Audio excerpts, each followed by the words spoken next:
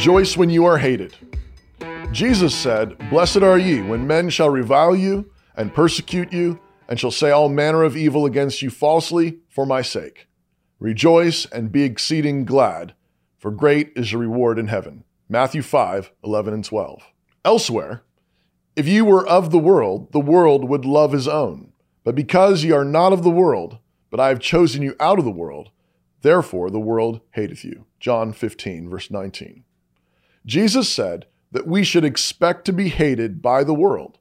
And he said, when the world shows that hate through reviling, smearing, slandering, and lying their heads off, our response must be first and foremost rejoicing.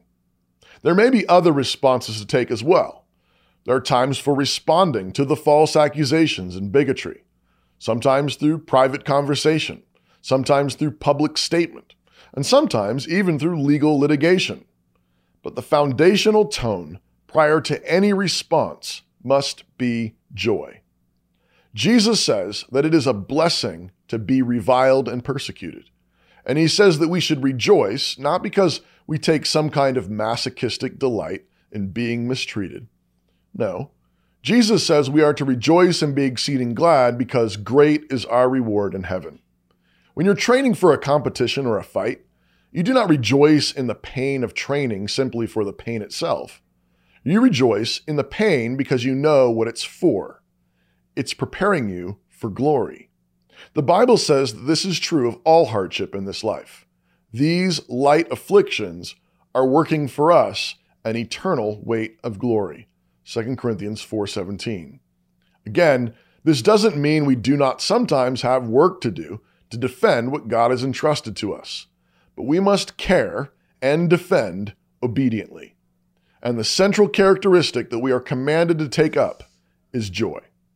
If joy is not driving your response and your resistance, it isn't a Christian response or Christian resistance. Joy is what allows us to walk away whistling, and joy is what allows us to see the appropriate response. We must not be fearful or wrathful. Jesus commands us to rejoice.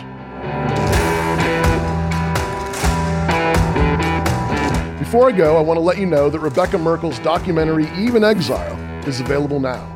If you enjoy the content on this channel, you're going to love Eve in Exile. Just head over to mycanonplus.com and subscribe to watch it now.